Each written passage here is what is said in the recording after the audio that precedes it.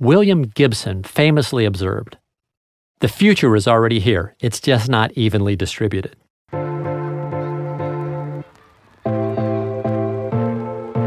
If you are an irrigation professional, old or new, who designs, installs, or maintains high-end residential, commercial, or municipal properties, and you want to use technology to improve your business to get a leg up on your competition, even if you're an old-school irrigator from the days of hydraulic systems, this show is for you. This is Andy. Welcome back to the Sprinkler Nerd Show. This is episode 119. And it's going to be a kind of brief episode, but I'm actually excited to share what I've been thinking about the last couple days, because I think I may have been wrong about something. Well, maybe not wrong. I just may have changed my mind on something again based on new information. So if you've been listening to this podcast, you know that I love to question what I think I know, and I love to hear maybe not other opinions, let's say. Well, sure, you could say other opinions, but I love to look at different angles on things. And I want you to, if you haven't listened to episode 90, I want you to listen to episode 90 because it's about my thoughts on becoming a pioneer. And in episode 90, I talked about how I used to think that being a pioneer was the goal as an entrepreneur. The goal of an entrepreneur is to pioneer new territory, right? Go out there and pioneer something. And I heard a quote from Howard Schultz, who's the former, well, he may still be the CEO, the founder of Starbucks. And I talked about how Howard said he would not choose to be a pioneer. He would rather disrupt something. And I'm going to play that quote for you. And my thoughts are back in episode 90, so take a listen to episode 90, and I will play the quote from Howard here in just a moment. But earlier this week, I heard a quote on the very same topic that totally contradict or countered what Howard Schultz was talking about. And this person, Jim McKelvey, he co-founded Square, which I'm sure you guys know about. It's the card, the little card swiper that can attach to a smartphone. He co-founded Square with Jack Dorsey, way back in like 2006. And he wrote this book called The Innovation Stack. And if you are, I'd say anybody would enjoy this book, but particularly if you are an entrepreneur and you are building a company, could be a service company, contracting company, could be software company, could be product company, really any company. This book, The Innovation Stack, is phenomenal. And Jim McKelvey contradicts what Howard was talking about. And Jim says that you don't ever disrupt. You don't want to disrupt the market. And so what I wanted to do today was play both of these quotes and kind of share that I think I might have been wrong, or I'm still not sure, or maybe it depends. Maybe you could pioneer something. Maybe you could disrupt something. Maybe there's another variable at play that makes both of these people right. So the first thing I want to do right now is play the quote from Howard Schultz on why you should not be a pioneer and instead be a disruptor. There's always this question about what's the best road to take. Should I disrupt the category or should I create a new one? I would say on balance, I generally don't want to be in the pioneering business. And by that, I mean, it's so hard to change consumer behavior.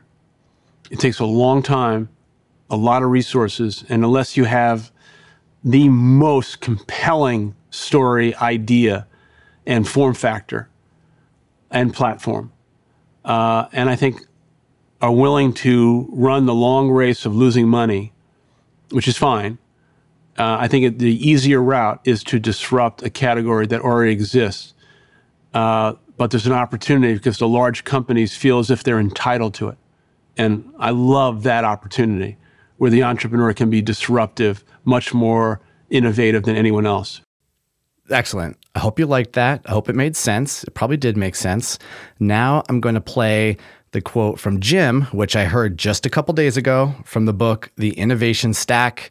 If you like to listen to your books, like you listen to a podcast, go on Audible, download this book. It's so good. And the premise of the book, I'll just share it with you real quick, is that a company becomes, let's say, defensible and significant based on not one feature or one thing, but an entire stack of innovations that the company develops. And he uses great examples like Southwest Airlines that figured out how they could charge a rate at half the market. But in order to do that, they had to turn the plane around in 10 minutes, right? And so sometimes when you want to do something, you got to figure out how to do something else entirely. And that stack, that compound of innovations is called an innovation stack. And that stack of innovations is what becomes really valuable over time. So when they started Square, there was just one innovation after another, after another, after another that kept getting unlocked as they went to build the company. And that innovation stack is what allowed them to compete against Amazon. And Amazon rolled out a card reader shortly after they did that could certainly have put them out of business, but Amazon didn't realize all the pieces of the puzzle or all the pieces of the innovation stack that was going to be required in order to do what Square had already done. So I want to share with you this quote from Jim so that you can see how it compares to what Howard just said about he'd rather be a disruptor.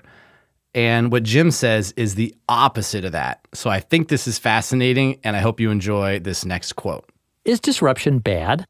Not by itself, but disruption has also never been the focus of good entrepreneurs.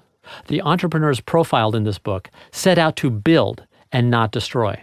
To focus on disruption is to look over one's shoulder into the past. But if you are trying to solve a perfect problem or expand a market, shouldn't you study that industry? No, you look at your customers, or I should say your potential customers, for they do not even know your product or service is possible. William Gibson famously observed, "The future is already here, it's just not evenly distributed." Unfair as this situation sounds, Gibson's words contain a hopeful promise. While only a few of us enjoy the latest cool thing, eventually the future will deliver it to us all. But who will make that delivery?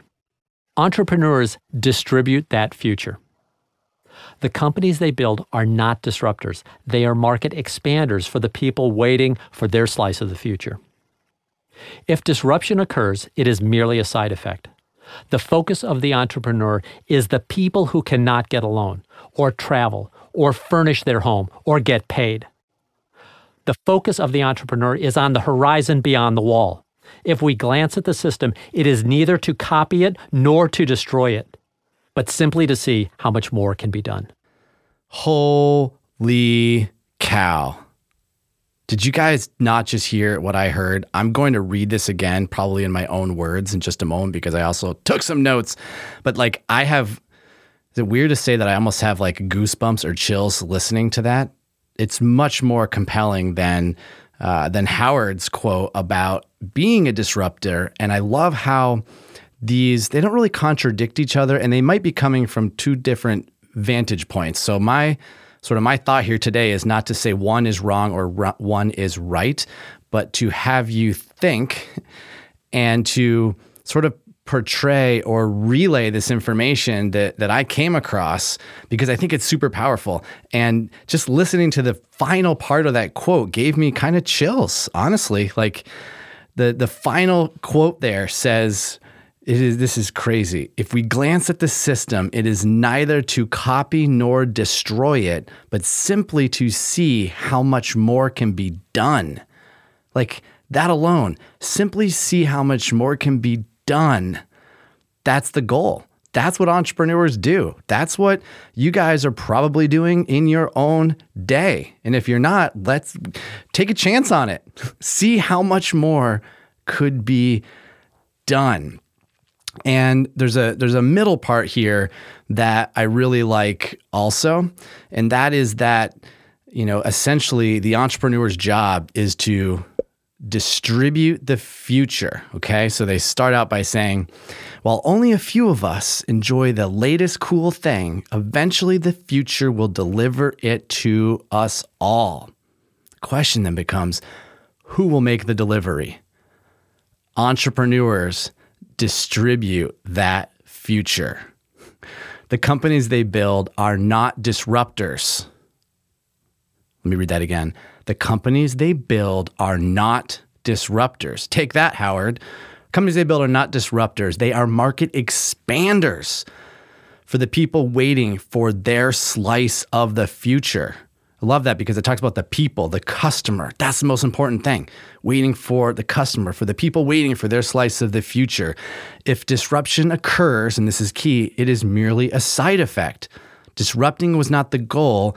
It was just the side effect because the focus of the entrepreneur is on the people that want it, the customer. The focus of the entrepreneur is on the horizon beyond the wall. Man, that just gives me shivers. It's like, yeah, behind the wall. It's like as soon as you get somewhere, don't put a wall up. Let's go more. Let's go bigger.